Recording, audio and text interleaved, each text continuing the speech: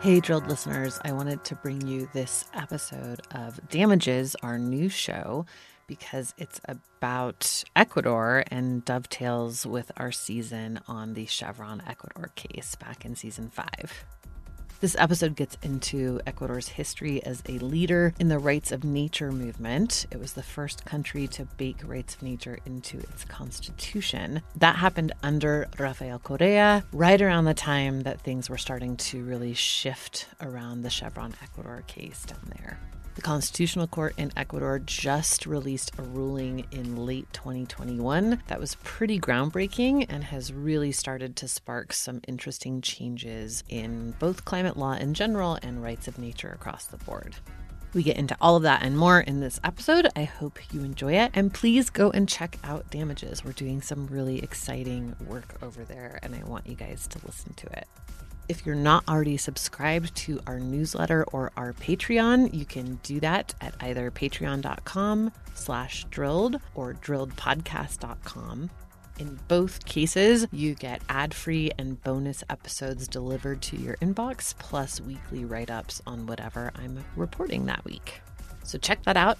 You can also support us by leaving a rating or review wherever you're listening to your podcasts.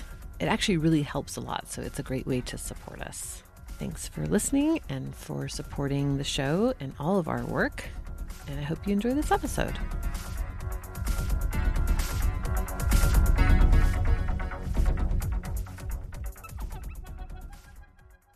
Environmental justice is a talking point in every politician's toolkit. But do you ever wonder where it all began? On this week's Throughline, we're taking you back to 1978, where a fight against a toxic dump in North Carolina started the environmental justice movement. Join NPR's Climate Week and listen to Throughline wherever you get your podcasts. If you're listening to this show, you are probably at least climate curious. And one thing that I get asked all the time is, okay, I understand that this is a big problem. We need to act now, but what can I do? The climate crisis can feel like such a huge, overwhelming problem, which is why this April, former U.S. Vice President Al Gore and the Climate Reality are holding a free training on what's happening with the climate and what we can personally do. And actually, I'm going to be part of that training. It all happens in New York City, April 12th through the 14th, and it's going to be big, really big. If you want to know what climate change means for your future, your career, your part of the country, or the world, this training is for you. You'll get to hear straight from former U.S. Vice President Al Gore and a lineup of incredible thought leaders, scientists, experts, and more at the top of their fields. I'll be doing a training on climate disinformation as part of this. You'll come away with a real understanding of what's happening to the planet and the skills to make a difference. If you complete the training, you'll join the Climate Reality Leadership Corps, a community of nearly 50,000 change makers all over the world. To learn more and apply, visit climaterealityproject.org/new-york. That's climaterealityproject.org/new-york. I hope to see you there.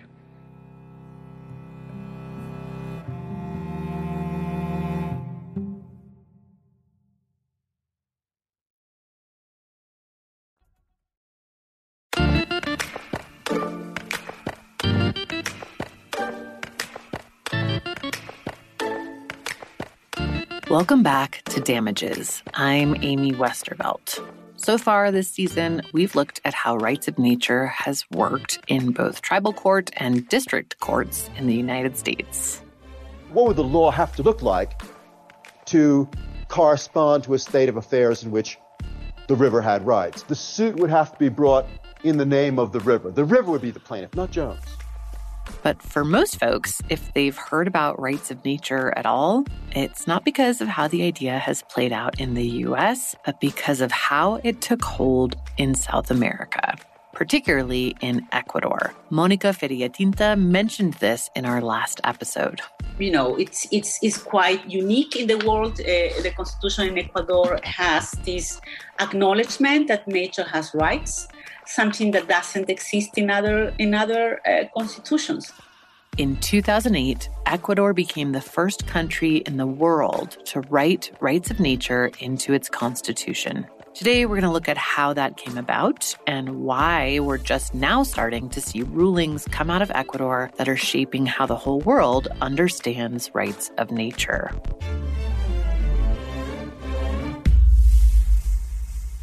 We're going to time travel a bit. First, all the way back to the 1970s when the oil industry first arrived in Ecuador.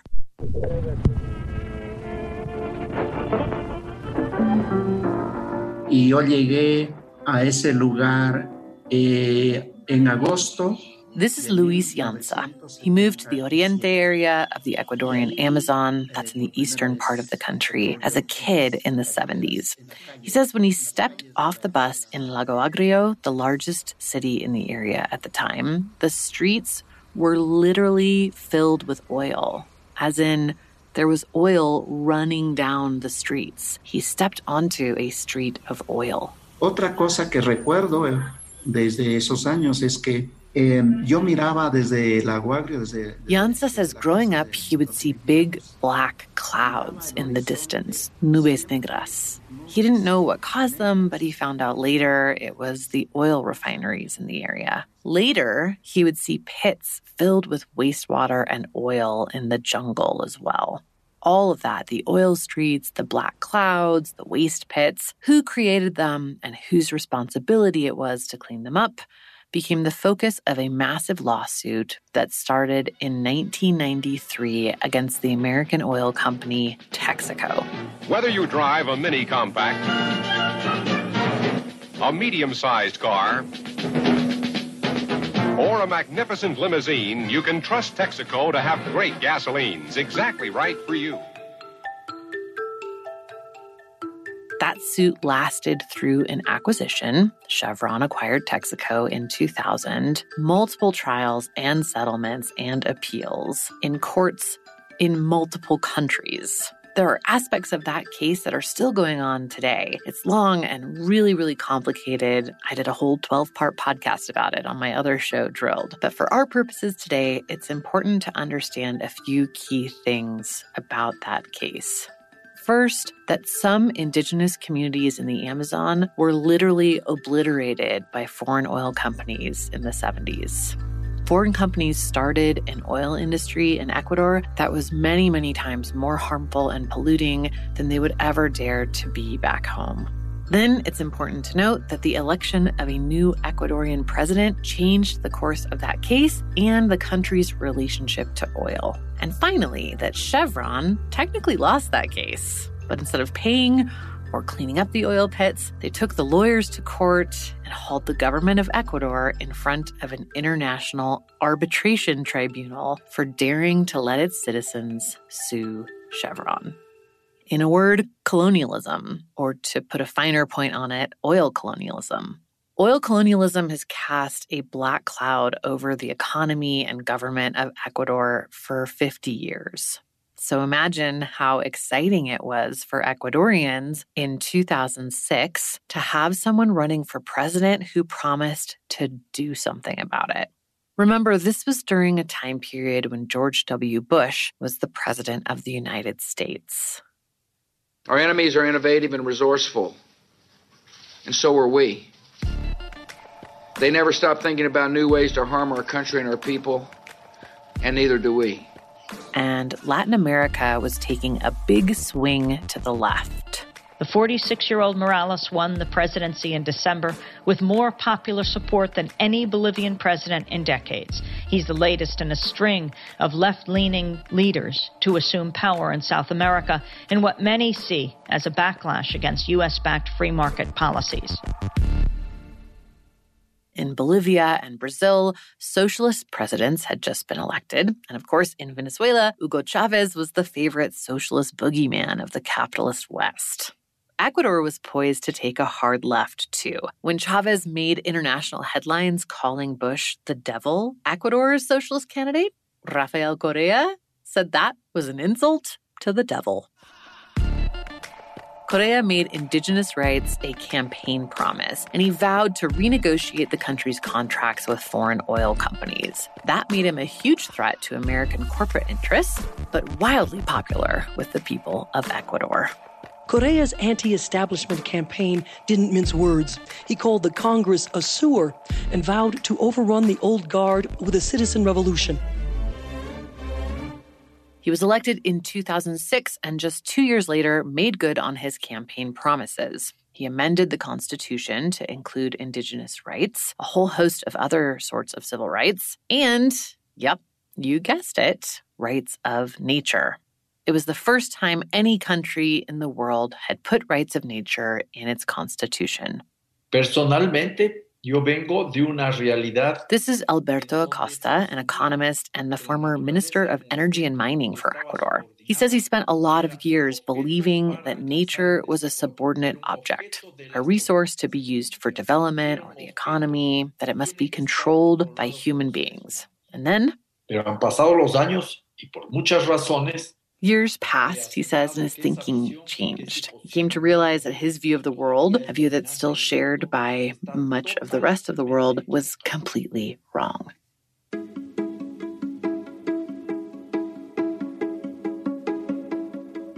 Acosta went on to actually help write those amendments to the Constitution in 2008.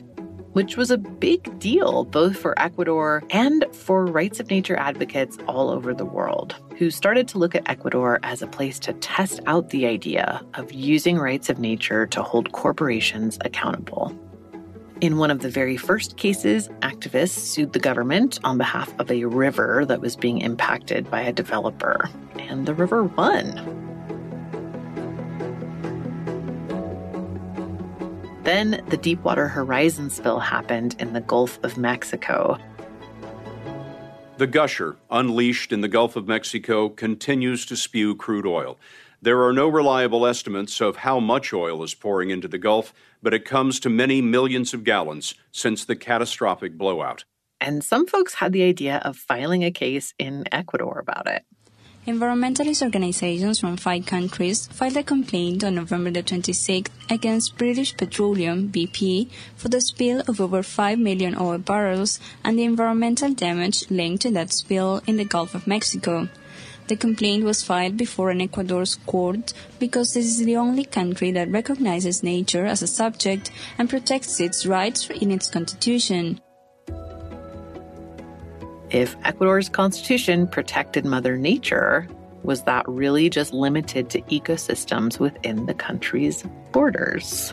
It was an interesting test of Ecuador's rights of nature law, but ultimately unsuccessful. The case was thrown out for lack of jurisdiction.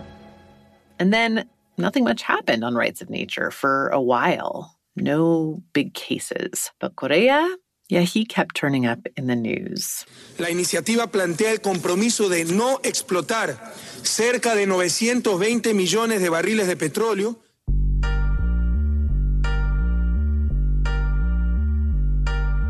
The international press could not get enough of this plan he had hatched to protect the Amazon, specifically Yasuni Park, where an enormous oil reservoir had been found beneath an exceptionally fragile part of the forest. Correa tried to sidestep the oil curse. Instead of having to decide whether to preserve the forest or get the oil money, Correa proposed something along the lines of climate debt. Developed countries should pay Ecuador not to extract that oil. For just $3.6 billion over 13 years, Ecuador would agree to leave it in the ground, avoiding more than 473 million tons of CO2 emissions. It also would have protected one of the most biodiverse places on the planet. 5 years later, though, Correa was announcing a shockingly different plan to the country. Solicitar a la Asamblea Nacional la declaratoria de interés nacional. I asked the National Assembly, in national interest, to explore for oil in Yasuni But listen well, people of Ecuador, especially my dear young people. Exploration will affect less than 1% of Yasuni Park. Developed nations had only kicked in $30 million to preserve the Ecuadorian Amazon. And Correa's argument was that he couldn't say no to the economic development the country so desperately needed just to save a forest. For a lot of people, this officially marked the end of Correa's commitments to indigenous communities and the environment. By this point in his presidency, Correa had already survived a coup attempt and various corruption scandals. Chevron had gone after him really hard for supporting the case against it in Ecuador, and he was coming to grips with the fact that his country's economy had become entirely dependent on oil money. He couldn't turn that off immediately and risk plunging the country deeper into poverty, and he couldn't allow more drilling without harming indigenous communities and the ecosystem. It's kind of like the position a lot of countries are finding themselves in today. So Correa went for a plan that made nobody happy, just a little bit of drilling. He moved forward with plans to drill in just 1% of Yasuni, which he thought was a great compromise, but it disappointed both environmentalists and indigenous leaders. And even the people who were for oil drilling didn't get what they wanted. Over the years, Correa got kind of bitter about the whole thing. Are we really going to put nature's rights over helping the poor, he asked. He complained about, quote, infantile environmentalism and people who just couldn't accept trade-offs. Between the coup attempt and the various scandals plaguing his administration, from 2010 until he left office in 2017, Correa's government was marked by instability, and that included the courts too. His successor, President Lenin Moreno, made it his goal to strengthen the country's institutions. In 2019, he tasked a Council of Citizen Participation with appointing 9 new judges to the Constitutional Court. Those judges announced that they would take on several rights of nature cases for the first time in years. This particular court has prioritized rights of nature specifically, and they have selected a few cases to concentrate on so that the parameters of rights of nature, how it is applied in practical ways, the scope of the law is worked out. This is Melissa Troutman. She's a journalist and co-founder of the investigative news outlet Public Herald in the United States. She made a documentary film about rights of nature called Invisible Hand that came out in 2020. And she's been following the rights of nature movement for several years. And one of those cases before the Constitutional Court of Ecuador is a case to protect Los Cedros Forest Reserve from mining. It's a very, very ecologically diverse forest that will be gone if concessions for mining put forth by the Ecuadorian government go through. Los Cedros is a cloud forest. That's a type of rainforest with dense tree canopies and constant precipitation that looks kind of like clouds. It's one of the most biodiverse forests in the world and is home to several endangered species, including the very adorable brown-headed spider monkey. It's also already listed as a protected forest in Ecuador. So a lot of environmentalists in the country were asking, if you can mine in a protected forest, what does the protected label even mean? It's important politically, too. The Los Cedros case didn't just come before the court after new justices had been put in place. It came before the court during a much more business-friendly presidency. President Guillermo Lasso vowed to expand mining and oil extraction in the country and has so far done just that.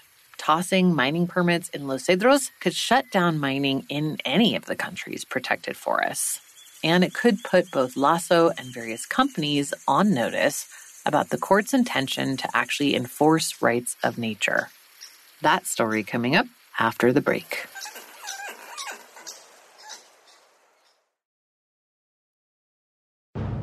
Are you looking for a country with naively low mining regulations, zero red tape, and irresponsibly low taxes? Look no further. Introducing a fabulous once-in-a-lifetime opportunity. to open your very own mine in the most biodiverse country on the planet. And there is literally nowhere you can't mine. This is from a parody ad that some environmental groups made around the time that the Los Cedros case was going to court. Los Cedros, ready to mine. Cebu, good to blow. Chontal, up for grabs. The complaint in the Los Cedros case centers on a 2017 policy change that allowed mining on 6 million acres in Ecuador, including more than half of Los Cedros. It was thought to be a quick move to replace declining oil revenues with mining money. Los Cedros was originally given protected forest status because it's home to so many rare and endangered species, dozens of them. So environmentalists immediately questioned the permits there. Environmental groups began working with indigenous leaders in the area and filed their case invoking rights of nature to block the mining permits in Los Cedros in 2019. The provincial court agreed with the activists. Mining Los Cedros was a clear rights of nature violation. The mining companies appealed that decision, and it headed to the Constitutional Court in 2020. Here's Alberto Acosta again. Tuviste en el caso en audiencia de Los Cedros, se presentaron personas científicos y científicas de distintas partes del mundo. He says scientists from all over the world testified to defend the spider monkeys, the plants, the water, and it was great, magnificent even. Pero hoy me hago las preguntas. Seguimos defendiendo solo situaciones aisladas, ¿ya? We continue to defend isolated situations, he says. This wonderful protected forest of Los Cedros, but why not all the forests? Why not all the forests and all the moors? Why not all the water sources already? For Acosta, protecting entire ecosystems would be more in keeping with the intention of rights of nature, not just one case, one place at a time. But there's that problem again of shoehorning this very different view of nature into a Western court system. The courts in Ecuador, like those in the US, work case by case. So it's hard to make big shifts in philosophy. You can't really say, forget specifics, let's litigate how we treat forests overall. Although rights of nature cases still have to be litigated one at a time, Los Cedros was seen as a case that could set enough of a precedent to protect lots of other forests. So, scientists and lawyers from all over the world zoomed in to testify before the Constitutional Court in Ecuador on behalf of Los Cedros. Representantes de las organizaciones Earth Law Center, Global Alliance for the Rights of Nature, Center of Biological Diversity, International Rivers, Great Lakes Environmental Law Center. Les escuchamos, por favor. And then it was a waiting game until finally in December 2021. El pasado 1 de diciembre, la Corte Constitucional reconoció la vulneración de los derechos de la naturaleza del bosque protector Los Cedros. Hello, this is Jane Goodall. Last week there was some wonderful news for those of us who are fighting to protect the natural world. The Ecuadorian Constitutional Court, in a landmark ruling, agreed that the government should revoke the mining permits that it had granted for exploration in the Los Cedros protected forest in order to uphold the rights of nature. The cloud forest won! Huge news! The court not only rejected the mining permits for Los Cedros, it made some pretty broad judgments in its ruling that will help protect other forests too. I called up Constanza Prieto, the Latin America legal director for Earth Law Center, to get some more details. Well, we decided to intervene in Los Cedros because it was such an important case. Prieto is an expert on rights of nature, and she says the Los Cedros ruling will impact not just future rights of nature cases, but also how the government thinks through permitting for things like mining and oil drilling. How rights of nature might come into play earlier on in the process. What the Los Cedros does is very important because they talk about the forest, but not only the forest, about also the biodiversity and also about the water. They explain what mean for the authorities all these rules. It's even like a class of what should mean for the authorities, also for the judge, and also for the legislative power, what means right of nature. This is really key. This ruling sets a precedent, and the court used this opportunity to not just say, yes, Los Cedros wins, no mining there, but also to say, this is how authorities should think about rights of nature in these situations. And this is how policymakers and the courts should think of it. So that is the main importance of the case. And also because that's an important subject, mining. Mining is a hot subject in Ecuador in particular. Since that 2017 law change that opened up millions of acres to mining, the government has granted permits for more than 7 million acres in Ecuador. And a lot of those acres are in protected forests. So the court's decision to throw out the mining permits in Los Cedros could reverberate through the economy in a big way. That is a big statement to say, like, no mining activities or similar to mining activities now on the future can be in this kind of forest. It's a pretty sweeping ruling. No mining activities or activities similar to mining can be done in this kind of forest. But Prieto says it's not exactly the blanket ruling it might seem to be. It's not saying no mining in protected forests ever, period. It's not clear. I suppose will be case by case, but I suppose the more fragile or biodiverse ecosystem will not allow this kind of extractive mining. So at least in the most fragile and biodiverse ecosystems, it seems pretty certain that mining won't be allowed.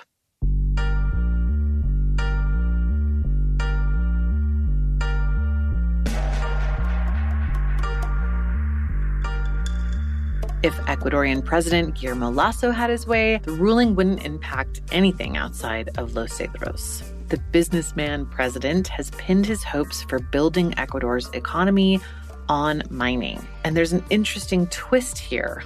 At least some of that mining will feed into the international supply chain for renewable energy and electric vehicles. In an interview with the Financial Times, Lasso said that Ecuador's deposits of copper and other valuable metals need to be mined to support the global energy transition away from fossil fuels.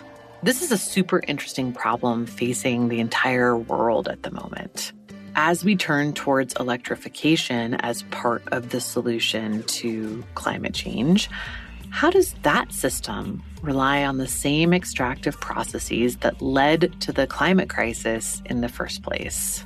And what can be done to address the impact of those processes?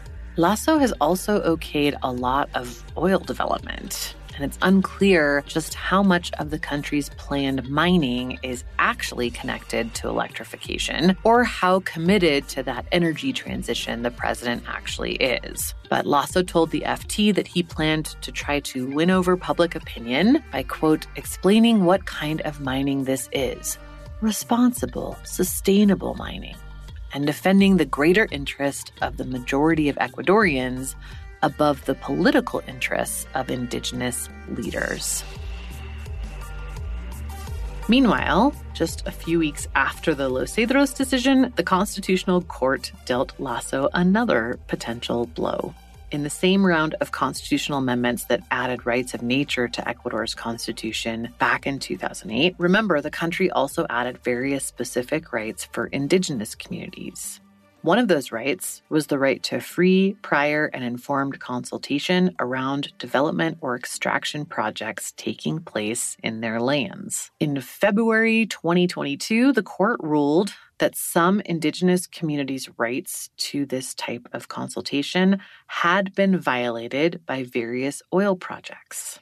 The court called for stronger protections to guarantee indigenous communities' rights to decide over extractive projects in their territories. The 1-2 punch of Los Cedros and this indigenous rights ruling sends a clear signal to Lasso and to extractive industries. Ecuador's new court plans to take its constitution, including rights of nature and indigenous rights, seriously.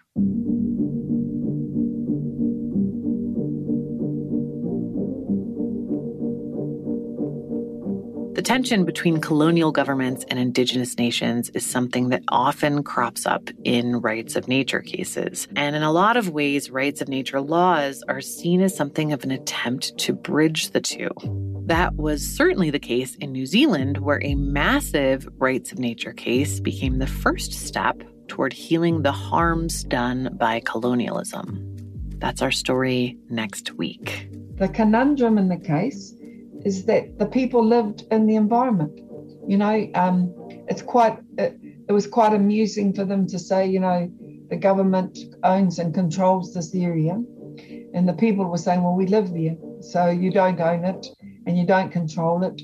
One of the key witnesses for me, he described it in our language as Turuit is my mother and my father. It's where I grew up. It's where I go to pray. It's where I go to partake of food that nourishes me and my future generations.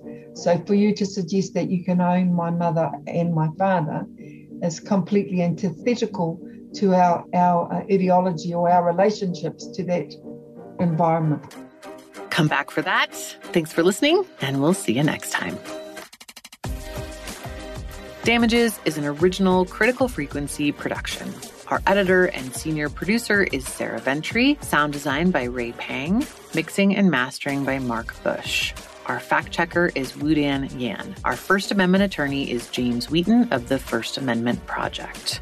Our artwork was done by Matt Fleming. Our theme song is Bird in the Hand by Forknown. Archival in this episode is courtesy of National Public Radio and Vanderbilt University. Damages is made possible in part by a generous grant from the File Foundation. We appreciate their support. If you're enjoying this podcast, please rate or review it wherever you're listening.